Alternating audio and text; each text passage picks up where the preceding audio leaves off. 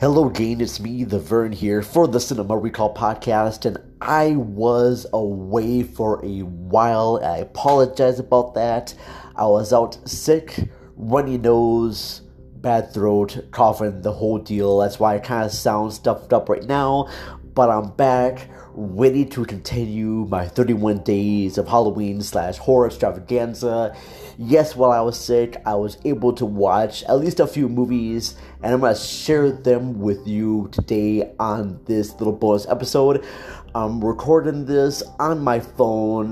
This is all thanks to Anchor. With Anchor, you can record your podcast everywhere, basically, and they'll still post them on all your favorite platforms. I'll get into where you can listen to us later on, but let's get into the movies. So, the first movie that I saw while I was sick was The Blob, the 1988 remake of The Blob. Now, I've seen the 1958 version like a few years back, and I remember enjoying that one. Even though the special effects were dated, I still had a lot of fun with that feature. In fact, I definitely want to check that one out again, but I've never saw the 88 version. And I knew that this was directed by Chuck Russell, who also did The Mask, but it was also co-written with Frank Darabont.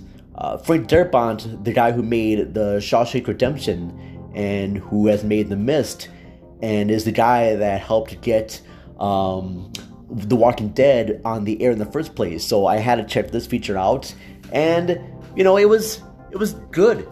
For the most part, it was good. It's just your average 80s horror movie. It was great. The special effects were good for a time, but other than that, nothing else really stands out. It just was. It never felt that much different from the 58 version. I mean, the 58 version had teenagers who knew about this menace that ate people, but the adults didn't believe them. And it's the same thing with this movie. The only thing that this new version does differently is that it has these government bureaucracies, people in white suits coming down to the town, and they're trying to capture the organism, but they also have very different means than what they established they would have with this. The cast, for the most part of this movie, is good. Kevin Dillon is fine. He plays the bad boy of town, the town that no one can really believe is the good guy. Like, this town feels so much like the 58 version. I don't know why they just didn't set this one in 1958. To me, that would make a lot more sense. As also with the cast members too, Shawnee Smith, who I don't really recognize, but I do recognize some of the movies that she's been in, being the Saw series.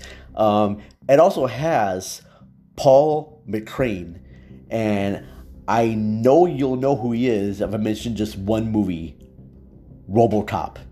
Yes, he is the guy that is at the gas station and basically is taunting the guy in the glass case at the gas station, and RoboCop comes into the station and he's like, "We killed you. You're dead, man. We killed you." Yeah, that's the guy. You'll know him right away. So yeah, The Blob, it's fine. It's a good movie. It's got great special effects. I like to know exactly what Frank Darabont added to the feature. I mean, maybe this is his first movie. I don't know for sure, but out of 5 stars, I would give The Blob remake about 3. You're not gonna hate your time with it. It's fine. I do think it goes a little bit too long at places, but it's good. So yeah, The Blob. The next one I watched was a movie that is considered to be a horror classic in a way. It's from director Herschell Gordon Lewis, and that movie is Blood Feast. Now, Blood Feast, it's about this guy. I'm not going to look up any information from the cast, but it's about this guy who wants to resurrect this Egyptian goddess. And the only way he can do it is by getting body parts of other people. So he goes out and kills a bunch of women and takes body parts off from them. And I think this movie got its notoriety because it shows a lot of like really gory scenes. It shows him taking a ton out of woman, and there's another scene where he tries to open a head and scoops out the brains, and all the blood in this is very cartoony. I mean, we're talking like pink red. It's not even that scary. It's impressive because I can imagine at the time, because this is what made like 1968, I believe. And so I can totally imagine that at the time, 1963, I can imagine seeing the stuff for the first time, it would really gross people out. And I gotta say, for it being a practical effect movie, it did a good job of it. So, Blood Feast out of 5 stars, I would give that one closer to, I would give this one, folks, maybe 2.5. I mean, the practical effects are fine, but the acting is really bad. It's really bad. I did not buy into any of what the characters were trying to emote.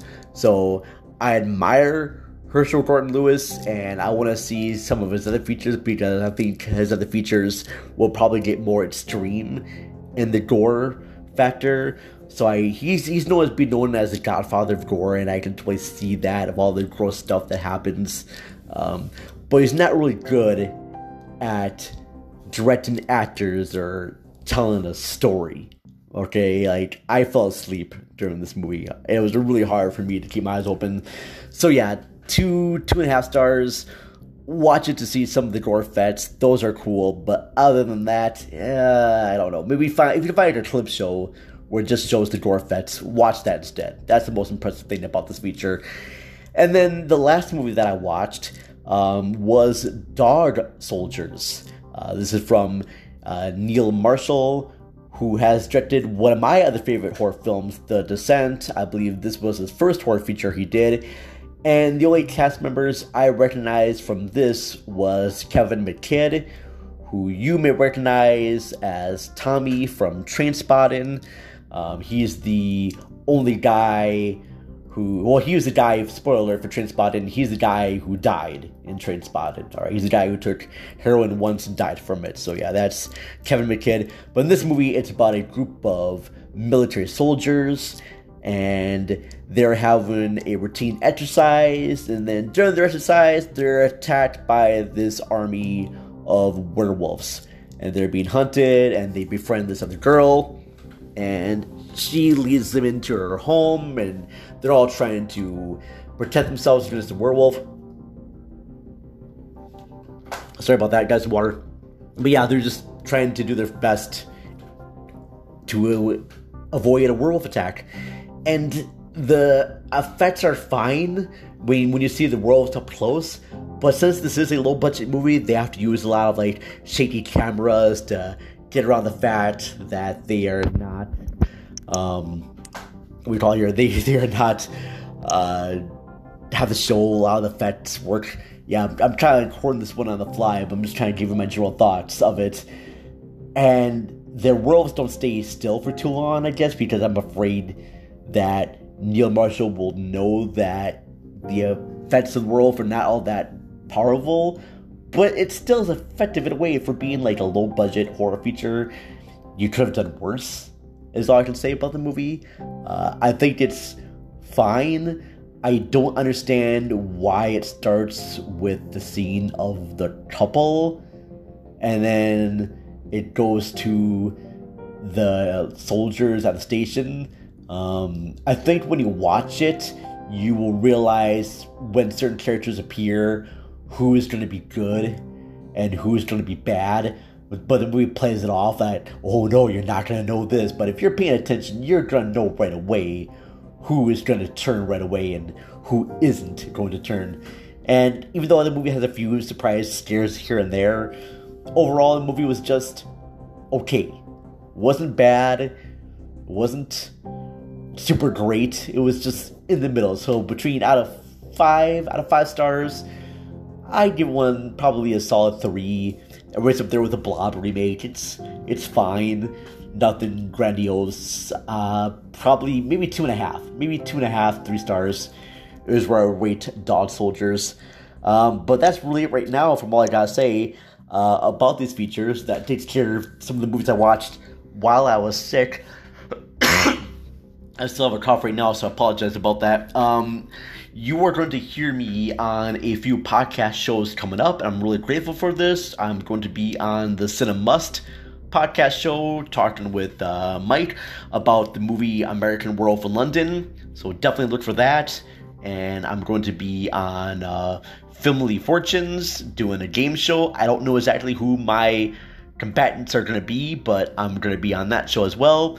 And then I started a new podcast with Mr. Jason Soto.